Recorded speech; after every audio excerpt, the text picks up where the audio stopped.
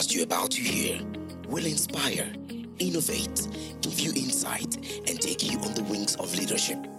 This is why we call it the I3L. Inspiration, innovation, insight, and leadership. Get ready to embark on the journey to greatness with Kayode Okuta. Hi, welcome to another episode of the I3L podcast.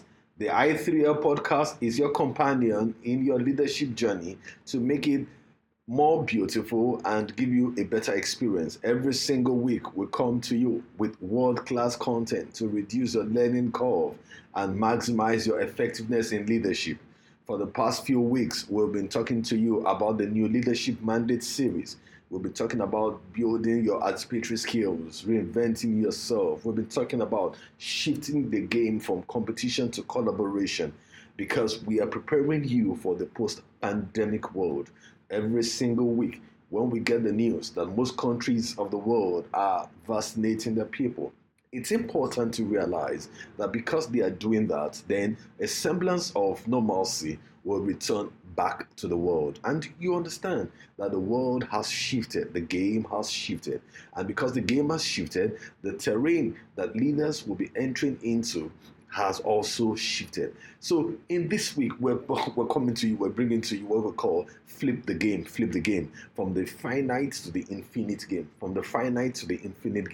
And I'll be explaining to you why leaders in the post-pandemic era must flip the game that they are playing.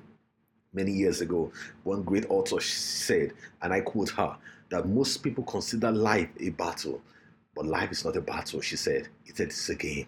And like most games, it can't be played successfully without understanding the rules. You must understand the rules because if you do not understand the rules, your ability to win the game would be influenced or impacted negatively. So you would be unsuitable to winning a game that you do not understand the rules.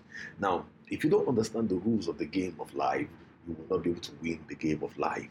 So many years ago, I came in contact with a book called The Finite and the Infinite Game. The Finite and the Infinite Game by James Picasso.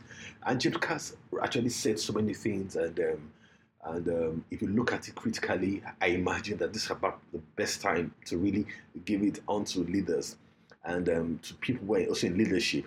And I've also been encouraged by Simon Sinek, who also wrote a book along the same line that James Picasso actually wrote. So, but what am I going to talk to you about today? I'm going to talk to you about flip the game and why you need to flip the game that you are playing in order to be successful in life. And I would give you a very good example. Now, next, listen to this example. You may love him, you may loathe him, but you must learn from him. You may love him, you may loathe him, but you must learn from him. I'm talking about the 45th President of the United States, Donald J. Trump. Donald J. Trump in 2016 contested against Hillary Clinton, and maybe sure he was expected to lose the election, but he won. And when he won, first thing he said he was a winner. He went about shouting. It was fantastic.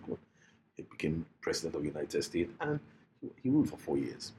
The amazing thing happened in 2020. He contested against Joe Biden, the president of the United States. And you know what happened? He lost. But you know what Donald J. Trump did? He flipped the game. Instead of saying he lost the election, he was saying that he didn't lose the election. He kept saying that 74 million people voted for him, more than every other American president had ever received in the history of America. Donald J. Trump has flipped the game from the finite mind to the infinite tough. It's important to realize that because he did that, he has perpetuated himself in power. Not in power, but at least in politics. So you must understand the ingenuity that guy really has. Because if you don't understand it, then you probably will be defeated by the things he's doing. So how do leaders, or how would I help leaders flip the games that they're playing? Because if you don't flip the game, or you're playing the game with a finite mindset, you probably will not win. Let me give you an example to illustrate this point. In the war fields of Vietnam, of Afghanistan, and even in Nigeria, the northwest Nigeria, northeast Nigeria, with the Boko Haram, the armies, well-trained armies, were fighting against probably what you call ragtag asymmetric warfare. You know what happened? In Vietnam, the United States Army left. In Afghanistan, after a while, they got tired. They also left. In Nigeria, the same challenge happening. You know why? Because with a finite mindset, you come to the table with an expectation that you're going to win. But with the infinite mindset, you come to the table that you want to perpetuate the play.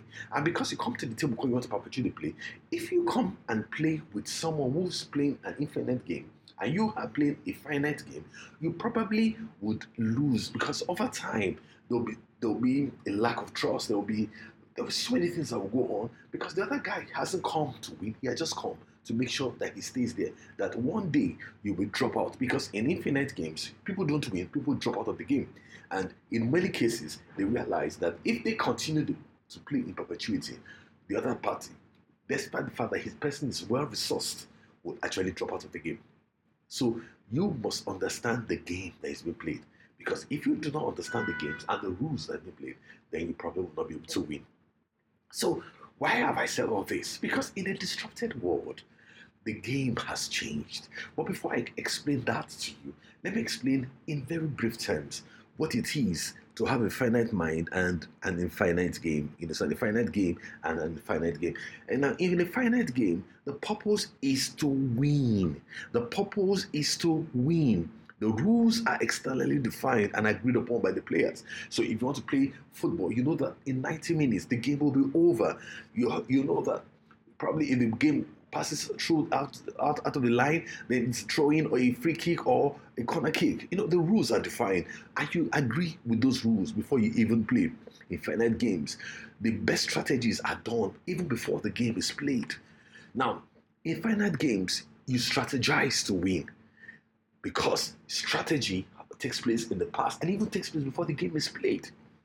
And also, more importantly, time is spent. Now, if you understand that, you also have now to come and understand what an infinite game is. In a finite game, the purpose, unlike the purpose for the finite game, which is to win, here is to perpetuate the play, to make sure that you're in existence. So the rules are internally defined, not externally defined.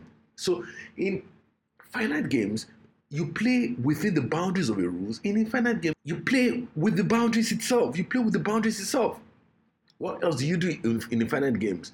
The strategy is to continue to play, and in infinite games, the goal is what time is created. Now, if you do not understand these differences, you will not understand why in your offices some people are obsessed with titles because they want to win.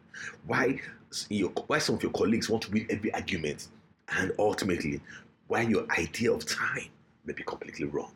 And because the idea of time may be completely wrong, you probably may be having the wrong time horizon in which you will not be able to win. So the difference between games that have clear rules, clear goals and rules, and games that don't is this difference between the finite and infinite game.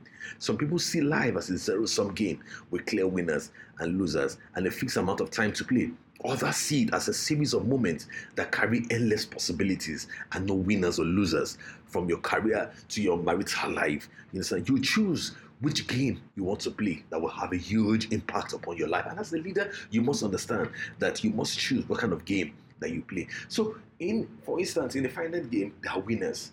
But in an infinite game, you are behind or you are ahead. So you just have to understand that which kind of game do you want to play. And in disrupted economies or in disrupted world, you probably will know that, there's no winner, but there's only the fact that you are either behind or you are ahead. If you are behind, then you know that there's a lot of work to do to catch up. If you're ahead, you probably know that advantages can also be lost. If someone else is thinking, how would I perpetuate myself to get to where you are? That's the difference between those two rules. So you have to understand that, because the best way to set out is not to be complacent, because that's the fact that you're ahead. You must know that somebody behind is thinking, how would I overtake you? How would I overtake him? You're not thinking in terms of, I am ahead, then my past will result to, or my past victories will always make sure that I will have future victories. No, it's not going to work like that. That's the reason why you see companies like Blockbuster, like Nokia, even Microsoft, that had great victories in the past, are thinking that, if we rest on our oars, then we'll keep having victories in the future. No, it's not going to work. People have to sit down and start thinking, like, you know what, let's perpetuate this game. Let's perpetuate this game. Let's perpetuate this game. How can we get better? How can we get better? And if you lose a part of the game, then you just change the game and you just keep You just keep going on because your goal is not just to win. Your goal is to perpetuate play. Your goal is to be there long term. Those are the reasons why, if you have a finite mind in an infinite world, you probably will be defeated. You probably will lose. And you must understand that, yes, there are lots of finite games in an infinite world, but most of the games being played in the world are with an on infinite turfs. So if you have to know that, then you must have a mind that can tolerate finite rules, and also a mind that can also do well in infinite turfs on infinite turfs. So if you do that, then you are ready to be able to win. And that's why, as a leader in the post-pandemic world, you've got to be asking yourself, where am I behind? Where am I ahead? And wherever you are ahead, wherever you are behind, then you know that someone somewhere, sitting down somewhere, is trying to overtake you. So the greatest competitors to Amazon or to Facebook or to Google is not someone, they're probably not even looking at their competitors. They're probably looking at the 70-year-old boy, 18-year-old boy sitting down somewhere asking himself, what can I build that will just obliterate all these companies? So they know that. Because if you think you have won, then you're in a serious root of shock. Now, so these are the things that when you think about it, then you understand that when finite players or finite leaders are thinking how to dominate through winning, infinite players are thinking how do we strive to coexist through playing. So look at Nokia. Nokia lost the mobile market, but they thought about how do we continue to play in a different space, in a different turf. That's how finite minds think. So you may have lost in an area, but you will come back. All right.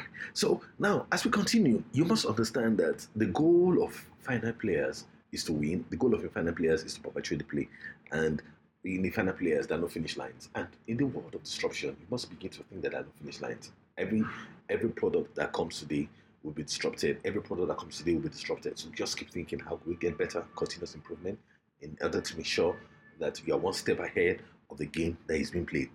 Now, when you think about finite players, they don't want to, even when you were in school, think about it. You studied so hard so that you'll not be surprised by the lecturer or by your teachers giving you a question that was tough. So you train yourself not to be surprised. But with an infinite mind, what are you thinking? You are actually prepared to be surprised. You're actually prepared to be surprised. And that's a whole ball of game. Kettle of differently. So you've got to think, how am I going to survive this? How am I going to survive? So you are ready to be surprised because you are waiting to be surprised, but you are ready to be surprised because you understand that surprise is part of the tough. So you're waiting to be surprised, and that's why the difference between the finite mind and infinite mind, especially in a world that is being disrupted. When you think about this, you have to ask yourself that a product will not be an end in itself, but rather the beginning of a new stage. Or even a service or an experience will not be an end in itself. You've got to think about it that, okay, after this experience, what next can I do that will be better? Because if you're not getting better, you're not going to be good enough for the next stage. And that's why it's always important that for having a finite mind, you've got to change it to an infinite mind. Not just have one, no. Because if you look at it, when you were in school, you probably did well in school, had a first class in school, fantastic.